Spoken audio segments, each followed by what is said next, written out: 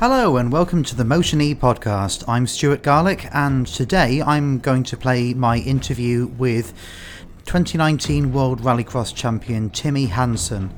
The driver has enjoyed great success in Rallycross with his family team, Peugeot Team Hansen, and now he's also going to be crossing over into Extreme E, the electric off-road form of motorsport, which is beginning in 2021. He's joining Andretti United in Extreme E, and he'll be racing along with Katie Munnings, who we've already spoken to on this podcast. Now, Rallycross is not an area that we've spoken about on Motion E, and to be quite honest with you, it's not an area that I'm a huge expert on. Now, to talk about all this, I have invited Amy Stokes on. She's the Rallycross writer for Pit Crew Online. We'll be talking to Amy both before and after the Timmy Hansen interview. Thank you so much for coming on, Amy. It's nice to be here, thanks. So, when did you start writing about Rallycross for the Pit Crew Online then? So I started writing for Pit Crew Online over the quarantine break before anything really started happening again. But I've been watching Rallycross for a couple of years now. I went out to Latvia last year to actually watch one of the events live as well. Well, Latvia, it's pretty much the only global motorsport event in Latvia. Yeah. And of course, we had the Rally Estonia this year, so that was pretty cool. But what was the atmosphere like? I think it was in Riga, wasn't it? Yeah, it was about a 20-minute drive out of the city centre of Riga. Oh, it was amazing. They had a couple of Latvian drivers in the event as well. And every time the Latvian drivers drove past, there was just a massive cheer. But because they also had a Lithuanian driver, he had a big support as well. But it was such a nice atmosphere because you could just walk straight into the paddock, chat with all the drivers, chat with all the engineers, just there because you've bought a ticket, you can just go straight in. There's no like paying extra or anything. I think Rallycross is such an underrated branch of motorsport, and I'd love to get your impression why it might be that way, because to me it's got the all of the exciting parts and none of the annoying gimmicky parts of those Top Gear Rally Super Specials from the 2000s. It's got all of the sort of exciting near misses and sometimes actual hits of the Super Specials, and also you've got none of that kind of needing to watch the clocks business because you can see where the cars are on the track. To me, it feels like watching a kind of old racing video game in real time. It feels great, but why do you think it's so underrated by so many people? I mean, it only became a world championship in 2014. Before that, it was just European. But it's just most people, if they're going to watch motorsport, they're going to pick the one that they've heard of. They're not going to try and look out something that they've never heard of with drivers they don't know about. But I think it is, as you said, it's one of the perfect forms of motorsport because it's fast paced, always something happening, and you never really quite know what's going to happen. And as I say, I was lucky enough to speak to Timmy Hansen, obviously the reigning world champion. But so the reason I wanted to speak to you is because it's very easy from YouTube and from research to get an impression of how good he is. But obviously you watch every one of his outings, and so you've seen him kind of grow from being the young ex-single-seater driver to being the current reigning and, well, potentially in with the shout of being double world champion this season. So first of all, how good is he compared to the rest? And obviously the Lewis Hamilton debate, how much does he benefit from having that great team around him at Team Hansen? I mean, last year in Rallycross, so in 2019, it was a bit of an odd year because all the manufacturers, all the manufacturing backing pulled out. So every team was classed as a privateer team. So you had Team Hansen, who were running Timmy and his younger brother Kevin with the Peugeot 208s. And then their main rivals were Monster Energy RX Cartel, who had Andreas Backerud and Leon Doran in the Audi A1. And it wasn't Timmy outright winning every race and dominating in a way you would see Lewis Hamilton dominate in F1. It was more a back and forth between Timmy, Andreas Backerud, and Kevin Hansen somewhat, and potentially another driver called Niklas Gronholm. However, he was ill for part of the season, so that was quite unfortunate for him. But it was Timmy is very talented. He has a lot of natural skill, and he's naturally a very quick driver as well. But having the family support around him, so they have something called spotters in Rallycross, which basically tell you when you to go and take the Joker lap.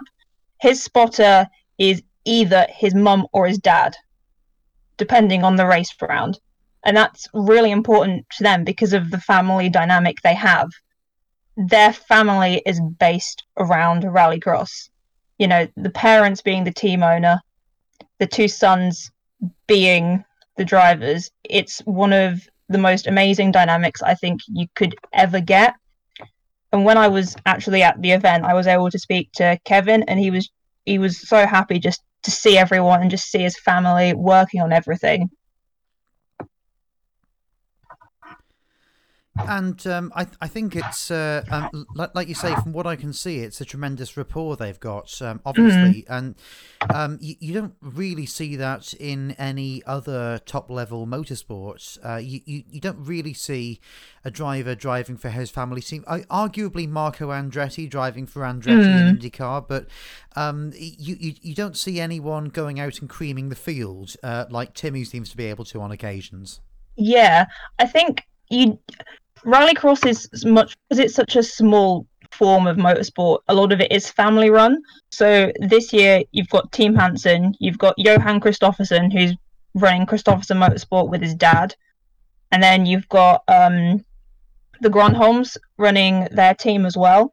So, but the only ones that have had significant success as like a proper out and out team would be the Hansens. You could say when Petter Solberg was racing with Johan Kristoffersen, but they obviously don't have the same sort of family dynamic that the Hansens do. The name Gronholm just brings me out in a cold sweat because Marcus Gronholm was one of the most annoying rally drivers of the late 90s because he was always slightly better than Colin McRae, and no one wants to admit it. Or at least he was able to finish more rallies than Colin McRae, I think was another thing. But what's his son like, Niklas? Niklas he's very talented as well. He's won a couple of rounds. He's never one to be happy when he finishes in second place, like most drivers. But I think because of the name, he feels like he's got to carry the prestige. And he's currently in the Hyundai i20s, which is a very, very nice rallycross car. And he just seems to be able to extract a lot of performance out of it that other drivers can't.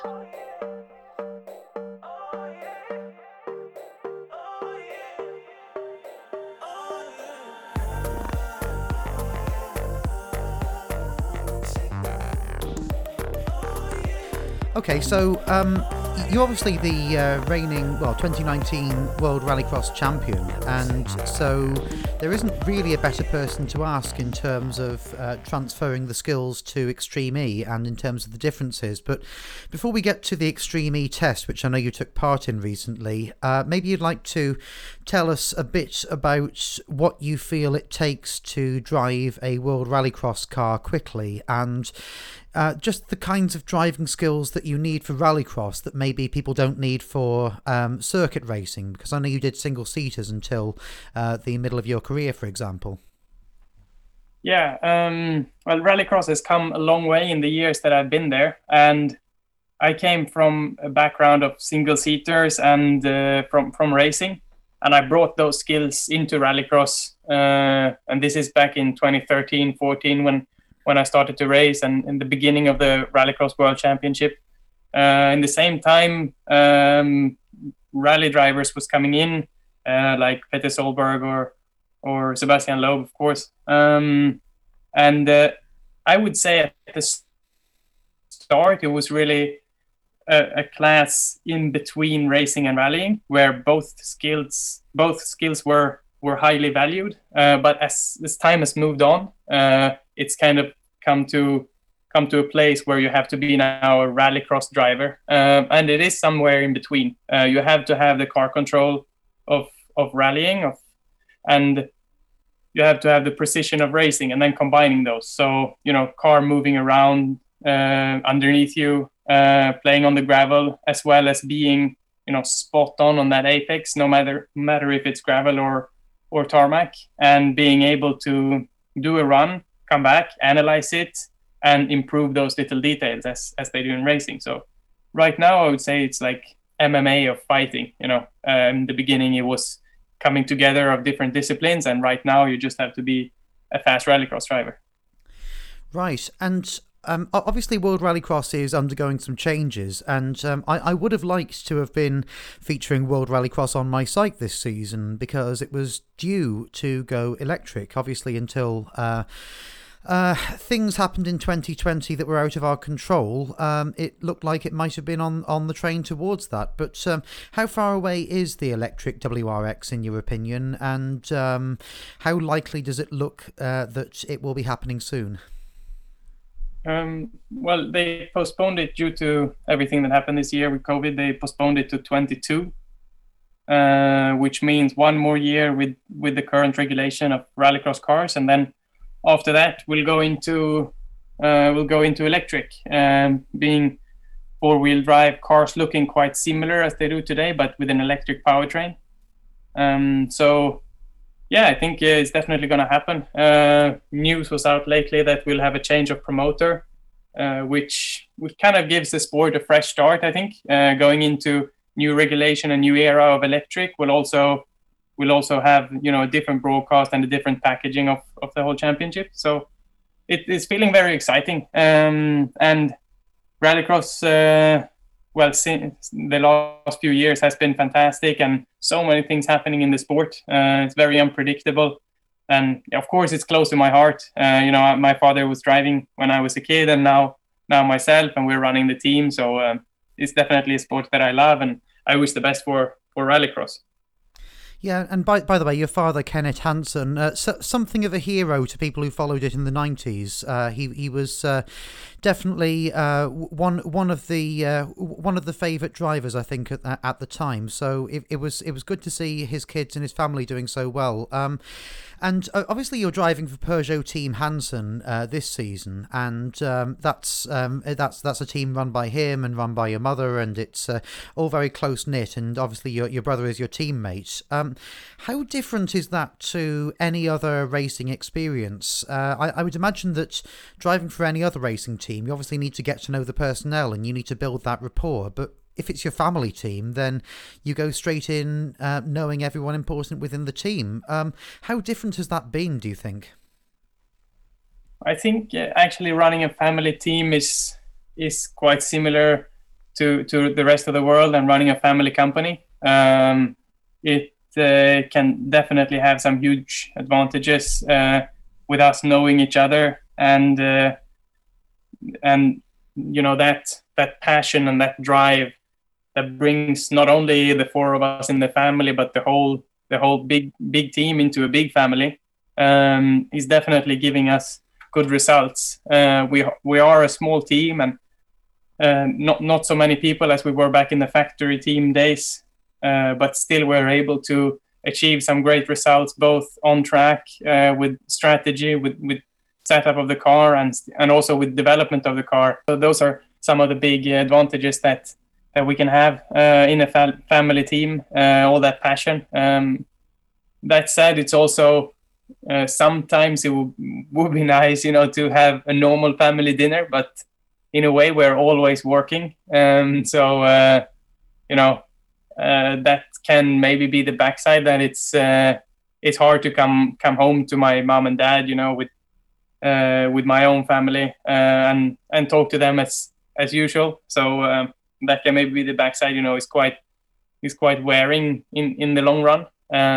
But anything is, I guess, and if we want to have success, you need to work hard. So for us, it's been working very well. Otherwise, we wouldn't have been here. Yeah. So I'd like to get an insight into the kind of driving style that a rallycross driver needs. You said that it's a very specific driving style now, and it's not any longer really a mixture of rally and circuit racing. But were you able to carry over that rallycross driving style to the Extreme E Odyssey 21, or did you need to make some tweaks to your style, and what were they? No, actually, I haven't had that much time in the car. Can it be an hour maximum, combining first time I was testing the car and now a couple of weeks ago when I came back to drive it again. And of course you had to adapt to the car that you are in. That means, getting to know it's heavy, it's four-wheel drive, the electric part without shifting. I found it quite easy actually to get into, because there are less things to do.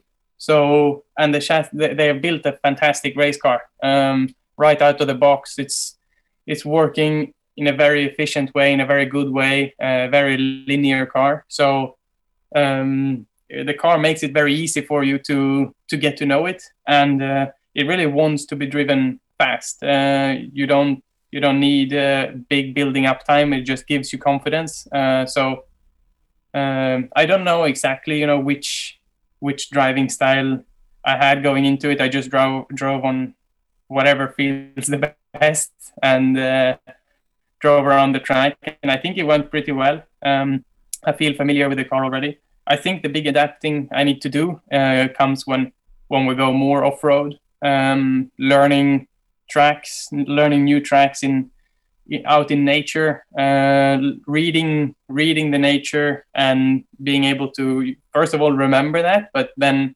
second, figure out which way is the fastest and how much do I dare to push through these obstacles, through this bump, through this jump, corner. I think that's gonna be my big challenge coming into Extreme E. Yeah, as you mentioned, it's a heavy car, and as you mentioned, it's a much bigger car as well than the World Rallycross cars that you normally drive. What I would love to know is it quite a tail-happy car from your experience? Is it easy to make it drift as you'd like it to, or does it take a bit of work to actually make it work through those corners quickly, as you would normally expect to be driving a Rallycross car, for example? Yeah, I would actually say it's maybe slightly understeering. So at the point we are now, so we haven't gotten the car to the team yet and started working with it. But the main focus, or you always have to be quite focused on getting the rotation on the entry. The first few laps, it was quite easy to get into some big understeers because you underdid the rotation on the entry. So it's quite an aggressive driving style, I would say, like throwing it into the corner, making sure the nose is pointed the right direction, so we can get on throttle and have the best possible exit. I think it's part of that is because we don't have a handbrake, so we need to do all that rotation only using the brake and the weight transfer in the car. So yeah, that's kind of how I've gotten to know it.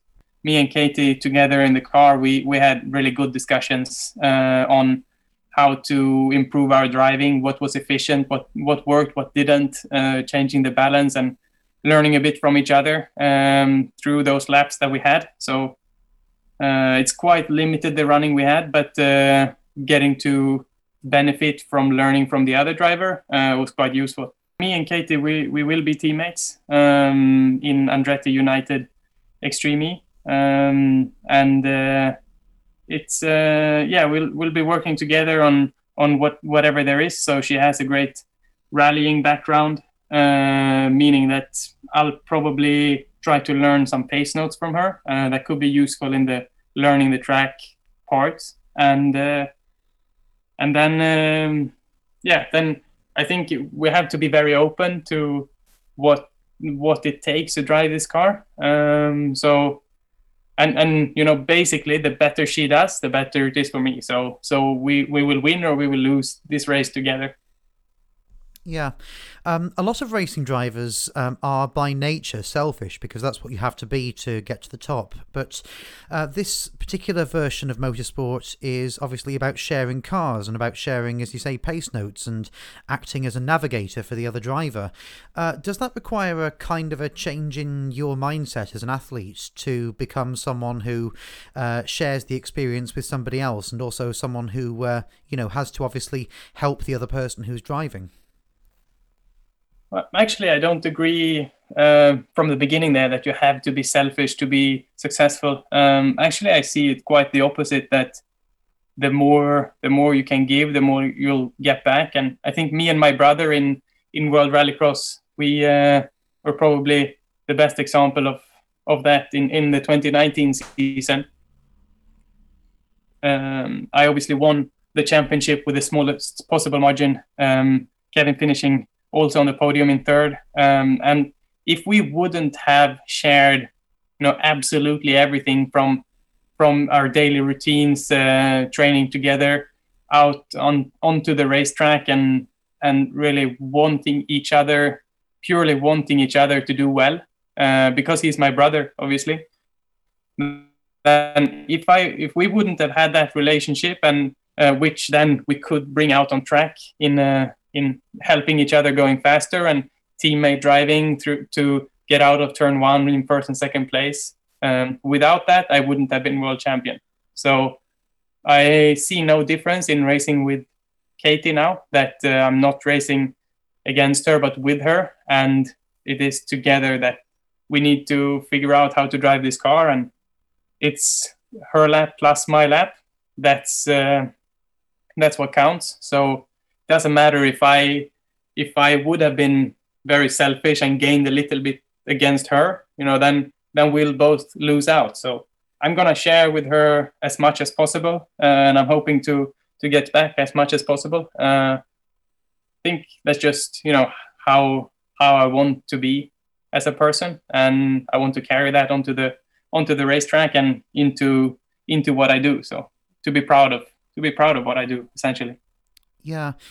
Katie obviously has a lot of experience in rallying, as you say, but she's often struggled, she said to me in an interview, due to budget. Sometimes she's, not had the amount of testing that maybe her colleagues in other teams have had. Do you perhaps view Extreme E as being important because it allows drivers such as Katie to promote themselves and to give themselves this global forum that might not have been available to them otherwise?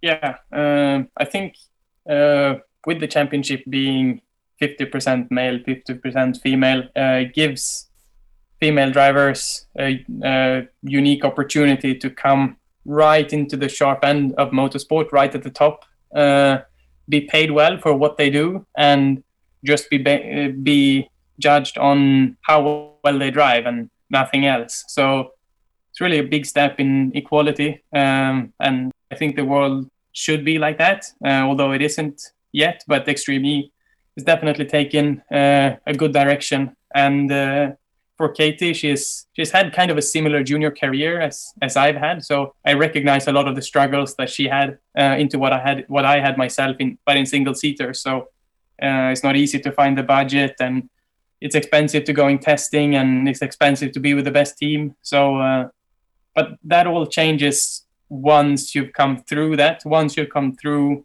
your junior stage of your career into being a professional driver, as I've been lucky enough to be for a few years now, then so much easier, if you say, you are with a team that you can trust in doing everything for you.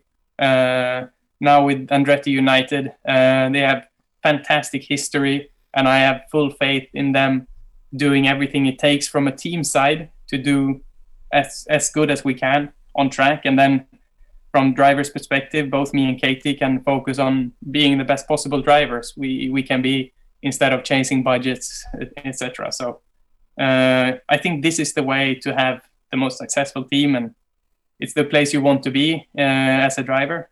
So I must say I'm fortunate enough to call this my job, and I'm a lucky man to be able to do this. So yeah, I'm taking every moment to try to enjoy this, and Extreme E as a whole is a very new challenge. So excited to see what it brings. A lot of people will be surprised to hear that you struggled for budget in your single-seater career, because although obviously you're a world champion now on your own merit, you know, you do come from a famous racing family, and it's fairly normal to hear of, for example, Formula One drivers who come from Formula One families. So it's just a little surprising to hear that the sponsors, were not lining up to sponsor you in those early days, because I know you were very successful in karting, for example.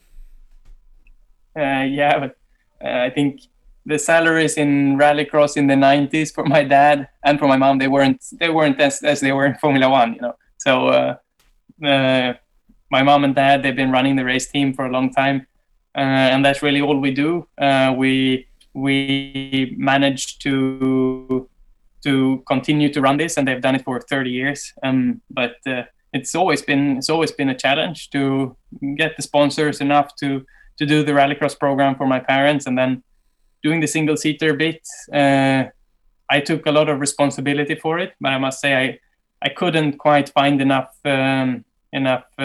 budget to move up through the ladder. But looking back at it now, I couldn't have gone any better, because that led me to rallycross, that led me to come home, if you say, and into a sport that I love, and finding the passion for driving again. And talking to you right now about Extreme E, it couldn't have gone any better for me. So I'm still happy about my junior career, although it didn't take me to Formula One, but took me somewhere pretty great anyway. Obviously, yeah. And was one of the benefits in your eyes of going to Extreme E the fact that, obviously Kevin has signed up for the drivers program as well, so you get the chance to be with your brother if he races next season, but also you get to travel to some pretty amazing places. Was the opportunity to go to those far off places that maybe normal racing drivers do not get a chance to go to part of the reason why you signed up? Yeah, absolutely. Extreme E is more than just a racing series, so it's something that motivates me a lot, being able to talk about the environmental issues that we have, and doing something good for the world, also in representing an equal driver lineup between boys and girls. So it's something that I'm very proud of, bringing something larger than racing, although racing and driving is still my biggest passion and something that I absolutely love to do. Now it's also possible to do it, in a more responsible way. So that is very motivating for me, and definitely a huge part of the series. But I think it's that it doesn't cost anything from the racing perspective. So we'll still go out to some amazing locations, as you said, out in nature, driving some very fast race cars around very challenging tracks, in rallycross-like conditions, with cars side by side, not knowing the track fully, being able to choose your lines, navigate through that environment. So the racing will be fantastic, and to be able to do that with good responsibility of the world, and leaving behind a world that my son can live in, and his children one day. So it's a big motivation for me. This whole thing. Have you been concerned about the dangers of climate change for quite a while, or is this something that you have learnt more about since Extreme E really brought it to the forefront? And for example, were you also a supporter of the forthcoming electric WRX for the same reason? Have you always had a strong environmental agenda?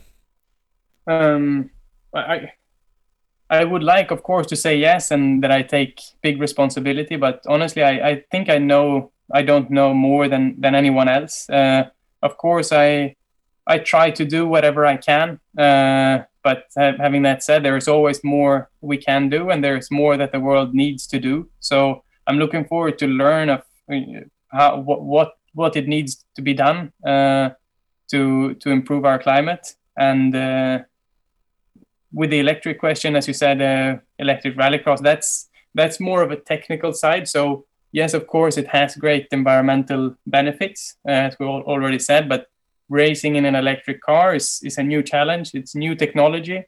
And I'm looking forward to that work with the engineers of figuring out how to drive an electric car, how to get the most out of it. And there is big potential to become faster. And if we can learn things faster than the other teams, which is a big challenge because there are some pretty great teams now in Extreme E. And so, it's both sides. It's just adding another dimension, being a net zero carbon footprint series and racing for the planet.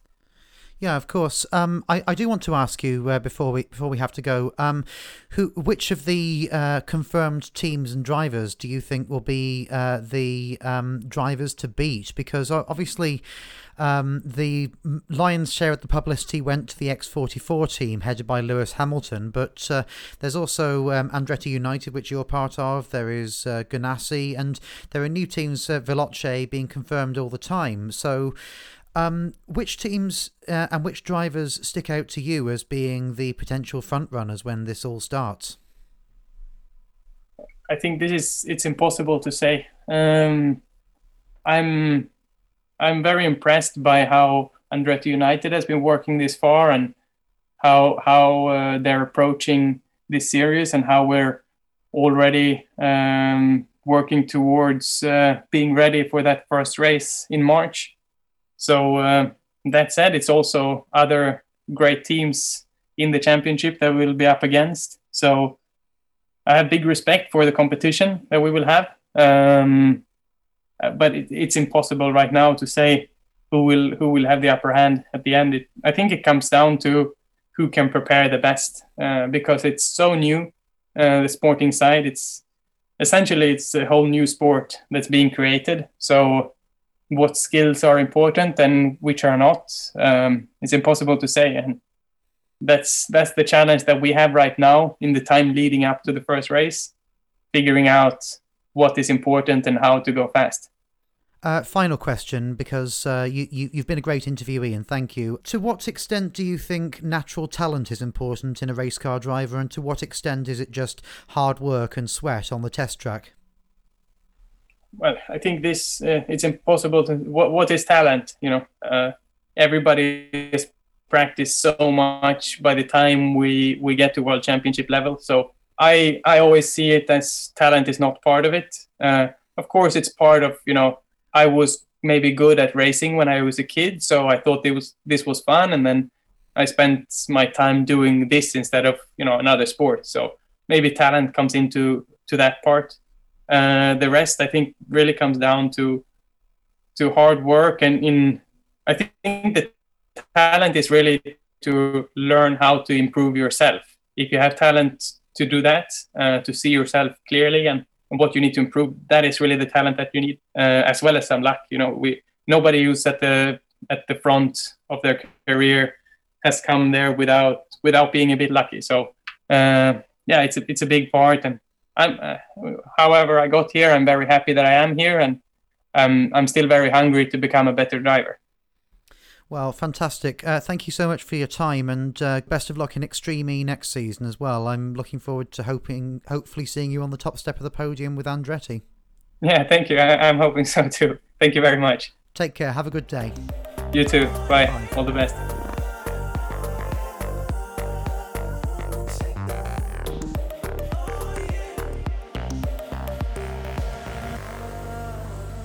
So these cars are based on the road-going versions, and yes. There seems to be a similar kind of level of homologation to maybe Junior World Rally Championship. From the looks of things, in that we're still using family hatchbacks. We're still using effectively one of the smallest cars in the range, or the maybe the B spec car in the range. So we're talking like Hyundai i20, VW Polo. I think Baku Yes. drives. No, Christopherson drives that, doesn't Yeah, he? Backer is currently in the Megane. Yeah. And of course the Peugeot 208, I think, Yes. the Hansons drive. So what kind of differences in the machinery do we have? Because obviously with them going electric in 2022, are each privateer team going to have to make their own powertrain, or will there be a spec powertrain on offer as there was in Formula E, for example? So by my understanding at the moment, they have the Stard company, which are an Austrian-based company. They at the moment have got some Ford Fiestas and a Citroen C3 that they are currently running in Project E, which is it's like a support series for World Rallycross, and they're currently running that's solely electric. But as far as I know, Stard are going to be offering batteries and full powertrains to each team, but they also have the option to just buy a car with everything set up outright. So it's going to be a bit like ETCR in the sense that ETCR is being entered by manufacturers, but I believe, and Neil Hudson spoke to me about it on a previous podcast, I believe many of the underpinnings will be spec for that. So it's a bit like that, I guess. Yeah. So is that a wise move for Rallycross, do you think? Because a lot of the reason why fans adopt a certain car is not only because their favourite driver drives it, but also because they like the differences between the cars. If you go to a more spec-like formula, is that not a problem for the fans that have grown up with Rallycross? It could be a problem, but I think a lot of teams are probably just going to take the powertrain and try and fit it to their car rather than take whatever is offered. But they have pushed back going electric because they were meant to go electric sooner, and that's the reason why at the end of 2018 all the factory backing pulled out, because there was no certainty on what was going to happen with regards to going electric.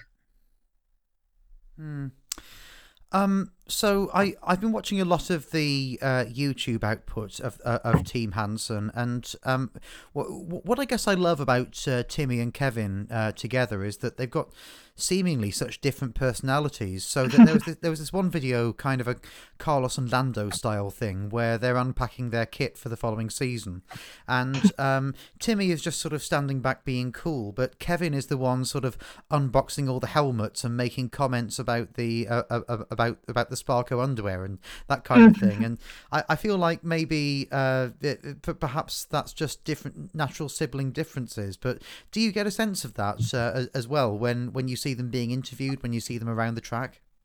Yeah, I think Timmy generally, he's older than Kevin, so I think he sort of holds back a bit more with some of the things that he says. But I think if you put them both in the car, they are just as fiery as each other, and they will push anyone, no matter who they are, even their brother, to the absolute limit. And also that there was obviously the really sad incident, I think, in Abu Dhabi, where Timmy was quite badly hurt when he came off the Joker lap and was pretty much broadsided by another car. Yeah, I think it was Andreas Backerud that did that. I think it was, yeah. So that was quite a shocking incident, because we don't normally see that in motorsport, because obviously in other forms of motorsport you don't have that Joker lap. So what I liked about that was after they'd helped Timmy out of the car and he was in tears and stuff, Kevin looked genuinely moved. His mother, who I think as he said was the spotter on the day, said it was one of the worst things she'd ever seen in motorsport. But then Kevin said, okay, not such a good day, but I'm going to go and perform for him now. And I thought it was really nice that you had two professional athletes performing for each other in that way. Yeah, it's lovely to see that they care so much about each other. Like whenever they both get on the podium, they're both it doesn't they're not just happy for themselves, they're happy for their brother, because they know that they've been able to extract the max amount of the car as well, and they've been able to achieve, and they can do it not just for them but for the team, which is obviously a family run team, so it makes it a lot more no, a lot more important for them. Yeah. So Timmy's moving to Extreme E next season. Mm-hmm. Obviously, we don't know exactly who's going to be driving, but it looks like it's going to be mostly people with rally and rallycross experience, and mixed in with some track drivers trying their luck. I would still expect to see someone like Andre Lotterer or Sam Bird having a go on their non-Formula E weekends, but I think the people at the sharp end are going to be people with proper loose surface experience, because they will know how to chuck that big tank of a car around. But would you say in that way Timmy is going to be in pole positions to do very well, and would you maybe class him among the early runners for the championship perhaps? I think I would class him among the earlier runners for the championship, because as you said, he has got, you know, the the loose track experience, and that's not something that every driver's going to have had. He hasn't done rallying as such, and with Extreme E, they're going to be having the co-drivers alongside them, which I don't think he's done before.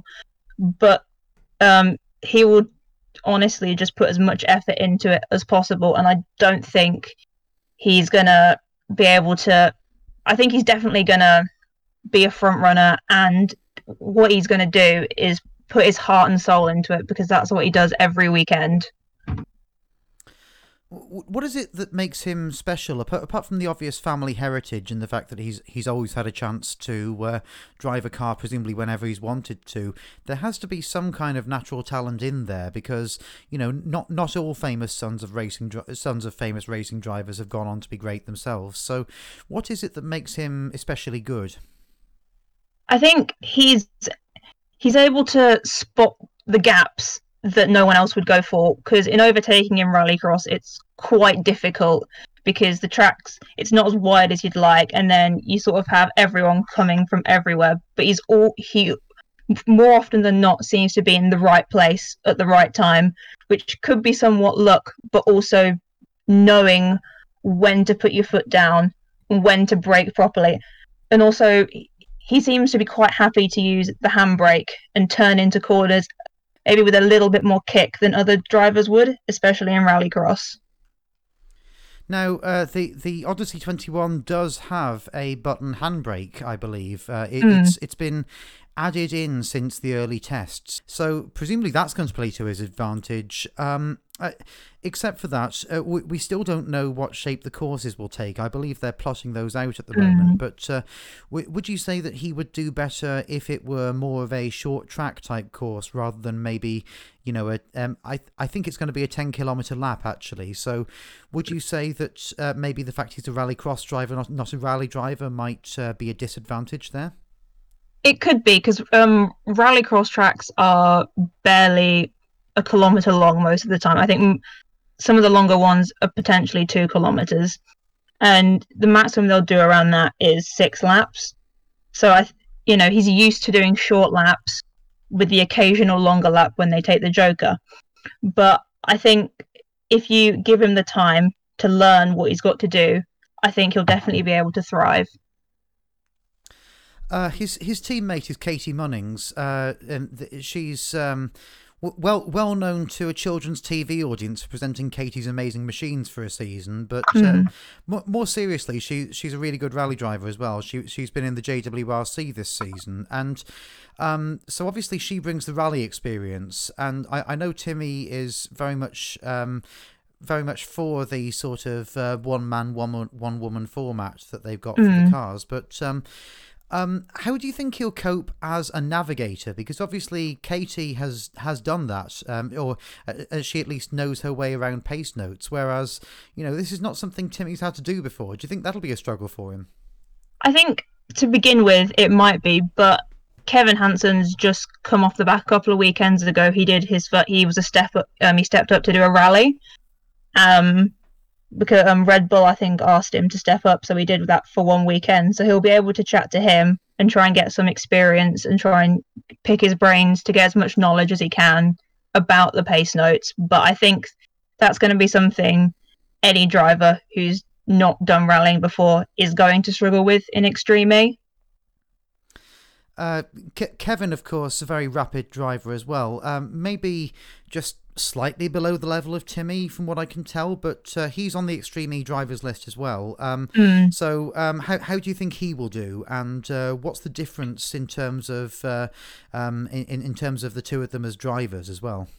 So I think Kevin would also do pretty well. I think he would take a bit longer to adapt to the machinery, but Kevin did. He's not been in World Rallycross for as long as Timmy, but he has won 2 events, and he has also, when he did Rallycross Lights, I think that's what it was called, he won every race of the season bar 1. So it's not like he's missing any talent. I think for him, it takes him a bit of time to adapt to the machinery and learn it, to make sure he's fully comfortable with it. Which I think if he was to take part in Extreme E, the same thing would happen there. So we've got Extreme E, we've got WRX going fully electric. How excited are you about Extreme E, and also how excited are you about the future of WRX with their new promoter as well? I'm really excited for Extreme E. It's something that I think everyone sort of hoped would come about, and it's something that the fact that it's not just another racing series, it's a racing series that's got, environmental concerns behind it, and it's something that, you don't see electric cars do this at the moment. You don't see them taking part, and you don't see the people that are coming into Extreme E. Lewis Hamilton's got a team. Andretti have a team. Nico Rosberg has a team. These are names that you would never have expected to take part in something like this a couple of years ago. And now it's just everywhere. And with regards to Rallycross going electric, I saw the Stard Fiesta go around in Latvia last year. That thing is powerful. They put the commentator, Andrew Coley, in the car, and he was just surprised because it goes from 0 to 100 instantly. It's so impressive, and it's just, I'm excited to see Rallycross go electric because it means the fighting will be able to start earlier in the lap. Everyone will be, looking forward to. Some people are upset that there's, the sound of the engines are going to go, but how important is the sound of the engines versus the really good racing you could get out of it as well? I'm just thinking, and bear in mind, I'm a fan of Formula E, so I've kind of done my research on Rallycross recently. But I'm just thinking, those cars coming off the Joker laps, which for those who don't watch Rallycross, it's where they take a longer part of the track to get around, and they have to do that once, and then it's kind of like a penalty everyone has to take at some point. So it's strategy. I suppose the Joker lap isn't going to matter so much if you've got 0 to 100 in no seconds at all. Yeah, potentially, but because, you've still got to be able to slow down for the Joker lap, I think it will be interesting. I think in Project A, it's been interesting watching them take the Joker lap, but there's not been many drivers in Extreme E, so it's not been the same as watching a Rallycross event. Thank you for listening to the Motion E podcast. Whatever happens in motorsport in the next few months, you can be sure that there will be plenty of content both on this podcast and also on motione.org for you to enjoy. Also, if you want to take things to the next level, then we've got a Patreon. So go to patreon.com/motioneorg. That's motioneorg. And you can find plenty of exclusive content there, including a regular newsletter. And all of that can be found with a subscription starting at $1 a month.